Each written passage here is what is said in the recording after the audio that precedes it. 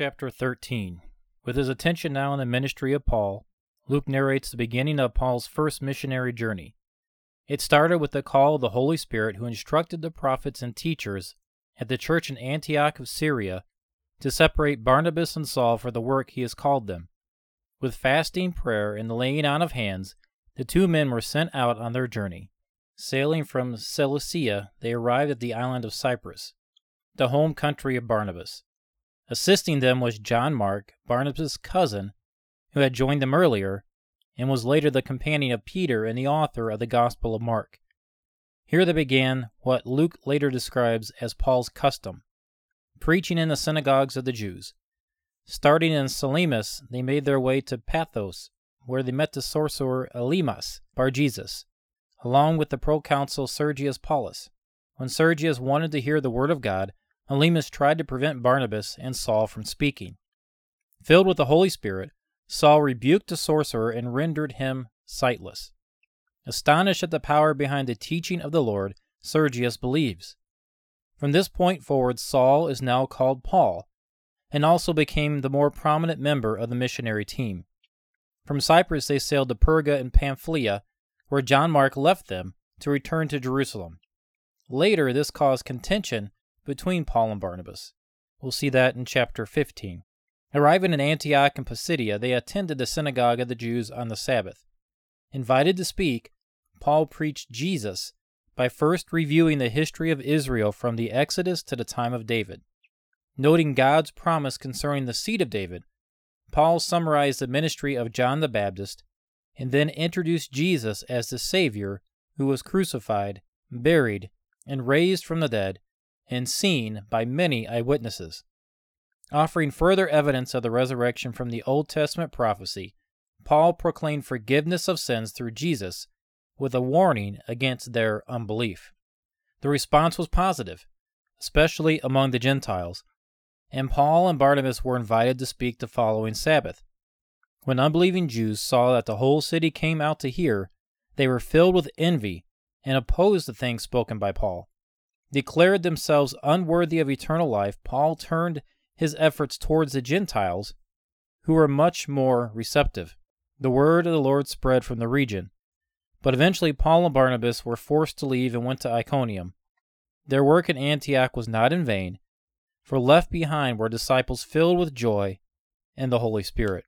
Acts chapter 13, verses 1 to 4. And there were in the church that was at Antioch certain prophets and teachers, as Barnabas and Simeon that was called Niger, and Lucius of Cyrene, and Manaen, which had been brought up with Herod the Tetrarch, and Saul. And they ministered to the Lord and fasted. The Holy Ghost said, Separate me Barnabas and Saul for the work whereunto I have called them. And when they had fasted and prayed, they laid their hands on them and sent them away. So they being sent forth by the Holy Ghost departed unto Cilicia, and from thence they sailed to Cyprus. In Acts 1:8, Luke described the commission Jesus gave to his disciples, to be witnesses for him in Jerusalem, and all Judea, and Samaria, and to the uttermost parts of the earth. So far in this historical account, Luke has described how the commission was fulfilled in Jerusalem, and in all Judea and Samaria. The rest of Luke's account now focuses on the ministry of the Apostle Paul. Saul of Tarsus, a former persecutor of the church, is now the apostle to the Gentiles, whose missionary journeys illustrate how the gospel is taken to the uttermost part of the earth. Paul's first journey began soon after returning to Antioch of Syria with Barnabas and John Mark in Acts chapter 12 with a special call by the Holy Spirit. Now the church in Antioch. This church was started by men from Cyprus and Cyrene by way of Jerusalem. We see that in Acts chapter 11. This church was later strengthened by Barnabas, then later together with Paul. This church was blessed with a number of prophets and teachers. Barnabas, a Levite from Cyprus, Simeon called Niger, or Black, presumably an African, possibly Simon of Cyrene, who carried Jesus' cross. Lucius of Cyrene, also from North Africa, Manaen, brought up with Herod the Tetrarch, Herod Antipas, who killed John the Baptist and tried Jesus, and you have Saul from Tarsus. Now we have the call of the Holy Spirit. As they ministered and worshiped to the Lord and fasted in Acts chapter 13, verse 2, the Spirit told them to separate Barnabas and Saul for the work he had for them. With fasting, prayer, and the laying on of hands, they are sent on their way. So Barnabas and Saul are sent forth by the Holy Ghost. Now let's look at some observations about the call of Barnabas and Saul and the church at Antioch. First, let's look at the diversity of this church at Antioch. Note the racial, cultural, and societal diversity of the 5 prophets and teachers.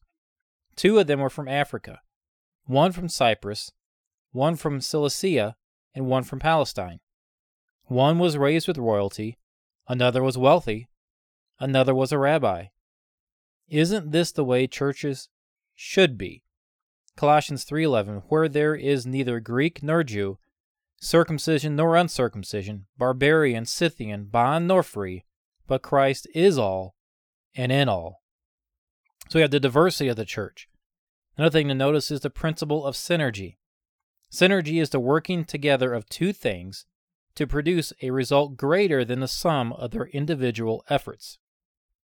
2 or more working together can accomplish more than their working separately. Jesus believed in the principle of synergy. We see that in Mark chapter 6 and Luke chapter 10. Barnabas believed in this principle. We see that in Acts chapter 11. And the Holy Spirit believed in this principle. We see that here in Acts chapter 13. We do well to support teams of 2 or more, not just individuals working alone. Now let's look at the practice of fasting. We saw the diversity of the church, the principle of synergy. Now let's look at the practice of fasting. Jesus said his disciples would fast, and Jesus taught them how to fast in Matthew chapter 9 and chapter 6. Notice Jesus said his disciples would fast. We are supposed to fast from time to time. There are supposed to be things that come into our life where we pray and fast over. Some things do not resolve themselves unless fasting is involved. Jesus says his disciples would fast. Are we fasting when the occasion presents itself? Is that something we have done? Notice the church in Antioch fasted. We see that in Acts chapter 13, 2-3. Elders were appointed with prayer and fasting. Acts chapter 14. Paul wrote of spouses fasting and praying during periods of separation. That's in 1 Corinthians chapter 7. Fasting in conjunction with prayer is suitable in the life of the Christian and the church. Notice the laying on of hands. This is used often in the appointment of elders, deacons, pastors, used in the dedication service in Acts chapter 6 and Acts chapter 13. The laying on of hands indicates acceptance and approval of those who have been selected by the congregation. Beseeching God's blessing and protection on those who serve is another indication of what laying on the hands means. Laying on of hands, the fasting, prayer, and imposition of hands was so to signify and to set them apart for this work. Thus Barnabas and Saul are sent out on their missionary journey, having been separated and sent out by the Holy Spirit himself to the task that was set before them, with fasting, with prayer, with the laying on of hands by those that are left behind. Barnabas and Saul will return to the church of Antioch of Syria. It will serve as a point of departure for Paul's 3 missionary journeys. As Saul, soon to be called Paul, in verse 9, does his part in fulfilling the Great Commission, thousands of years later and thousands of miles away, we benefit from the work of those willing to go and those willing to send. May their example encourage us to do our part today in spreading the gospel around the world and doing our part to fulfill the Great Commission unto the uttermost part of the world. In verses 4-5, we have the journey to Salamis. They were sent out by the Holy Spirit. Barnabas and Saul go down to Cilicia, and from Cilicia they sail to Cyprus, and they arrive at Salamis. In Salamis they preach the word in the Jewish synagogue, and they are assisted there by John Mark. And then verses 6-12, we see crossing the island of Cyprus, they arrive at Paphos, where they encounter Elymas Bar-Jesus, a sorcerer and false prophet. The proconsul Sergius Paulus wanted to hear the word of God. Elymas sought to keep him from hearing. Saul, who's also called Paul, from this point forward confronts and confounds Elymas. Filled with the Holy Spirit, Paul looked at him intently and saw that he was full of deceit and full of fraud. Calling him a son of the devil, an enemy of righteousness, Paul charged him with perverting the ways of the Lord. Paul then foretells his blindness by the hand of the Lord, which happens immediately. Seeing what happens, Sergius Paulus believes and is astonished at the teaching of the Lord. Now, chapter 13 in verse 9 says, Then Saul, who also is called Paul, filled with the Holy Ghost, set his eyes on him. Saul, this is the first time he is called Paul. And Matthew Henry had this to say about this verse.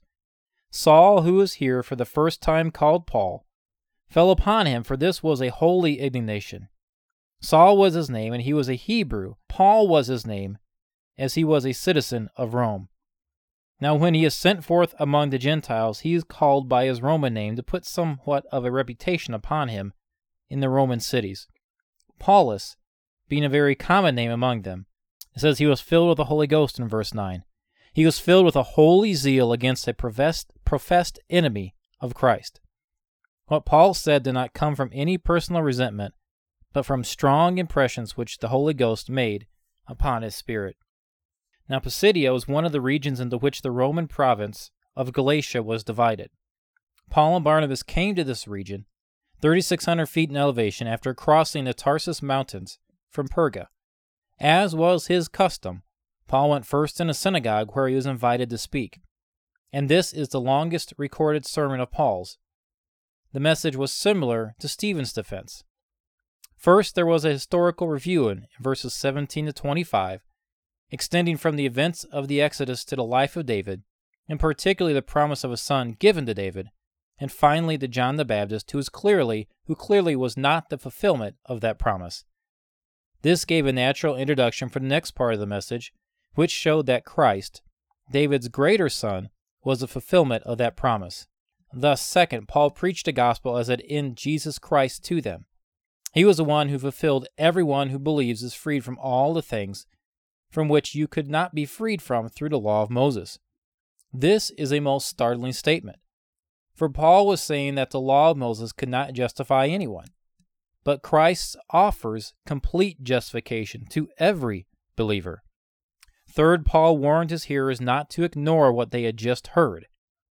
One of the underlying thrusts of this message is this: ignorance of the written word. The Old Testament prophecies concerning the Messiah in this case leads to ignorance of the living word. It is so today. Ignorance of the written word leads to ignorance of the living word, which is Jesus Christ. So the result of this testimony was that some rejected and some believed, but the whole city heard the word of God. And because of the multitudes who did listen, the Jews were jealous and spoke against Paul and Barnabas.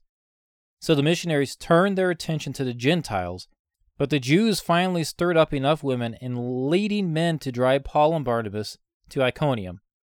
But a work of grace had been done in the Gentiles' hearts, largely, and the disciples were filled with the joy of the Holy Spirit. Now Acts chapter 13, verses 46 to 48. Then Paul and Barnabas waxed bold, and said it was necessary that the word of God should first have been spoken to you. But seeing ye put it in from you, and judge yourselves unworthy of everlasting life, lo, we turn to the Gentiles. For so hath the Lord commanded us, saying, I have set thee to be a light of the Gentiles, that thou shouldest be for salvation unto the ends of the earth. And when the Gentiles heard this, they were glad, and glorified the word of the Lord, and as many as were ordained of eternal life believed. After Jews rejected the message, Paul turns to the Gentiles with the good news of salvation through Jesus Christ. God's plan was to deliver the message of Jesus and eternal life through him, and because of him, to the house of Israel first. And now the message goes to the Gentiles. Matthew 15:24 says this, But he answered and said, I am not sent, but unto the lost sheep of the house of Israel, to the Jews first, and also to the Gentiles. The word is received with gladness from the Gentiles. The availability of the gospel is cause for rejoicing. The word of God is published among the Gentiles. Someone said this about Antioch and Pisidia, that they were turned upside down, not because of preaching on self-esteem or politics, but by the preaching of the Word of God. They were turned upside down by the preaching of the Word of God, not by preaching on self-esteem, not by preaching on politics, but they were turned upside down by the preaching of the Word of God. There were not any Christians in Antioch and Pisidia when Paul and Barnabas first came, but when they left, there were many. If we are faithful in sharing the gospel, God will bless His Word. God will bring the increase. His Word, when shared, taught, and preached, will not return void. Isaiah 55:11. So shall my word be that goeth forth out of my mouth. It shall not return unto me void, but it shall accomplish that which I please, and it shall prosper in the thing whereunto I sent it. Then Acts 13, verse 51. But they shook off the dust of their feet against them, and came unto Iconium. Matthew Henry in his commentary stated the following about the significance of them shaking the dust off their feet. He said this, how the apostles abandoned and rejected the unbelieving Jews. They shook off the dust of their feet against them. When they went out of the city, they used this ceremony in sight of those who sat in the gate, and when they went out of the borders of their country, in the sight of those that were sent to see the country rid of them, they declared that they would have no more to do with them. They expressed their detestation of their infidelity. They expressed their contempt to them and their malice which they looked upon as impotent. They left a testimony behind them that they had a fair offer made to them of the grace of the gospel, which shall be proved against them in the day of judgment. Thus Christ had ordered them to do, and for this reason they did. Luke 9:5 says, and this is Jesus speaking, and whosoever will not receive you, when ye go out of that city, shake off the very dust from your feet for a testimony against them. They were obeying a commandment of Jesus Christ, a very specific commandment from Jesus. In Acts chapter 13 and 51, where it says, but they shook off the dust of their feet against them, and came unto Iconium. They were obeying Luke 9:5, where Jesus said, and whosoever will not receive you, when ye go out of that city, shake off the very dust from your feet for a testimony against them. Now let's look at verse 52. Acts chapter 13 and verse 52. And disciples were filled with joy and with the Holy Ghost. Matthew Henry said this, one would have expected that when Paul and Barnabas were expelled out of their coasts, they would have been full of grief and full of fear. But no, they were filled with joy in Christ. They had such a satisfactory assurance of Christ's carrying on and perfecting of His work in them, and that either He would screen them from trouble or bear them up under it, that all their fears were swallowed up in their believing joys. They were courageous and wonderfully animated with a holy resolution to cleave to Christ, whatever difficulties they met. This seems especially to be meant by their being filled with the Holy Ghost, for the same expression is used of Peter's boldness in chapter 4 and verse 8. The more we relish the comforts and encouragements we meet with in the power of godliness, and the fuller our hearts are of them, the better we are prepared to face the difficulties we meet with in the profession of godliness. Their fear was swallowed up in their believing joy. Their fears were swallowed up in their believing joy. Do we let our fears get swallowed up in our believing joy in Christ?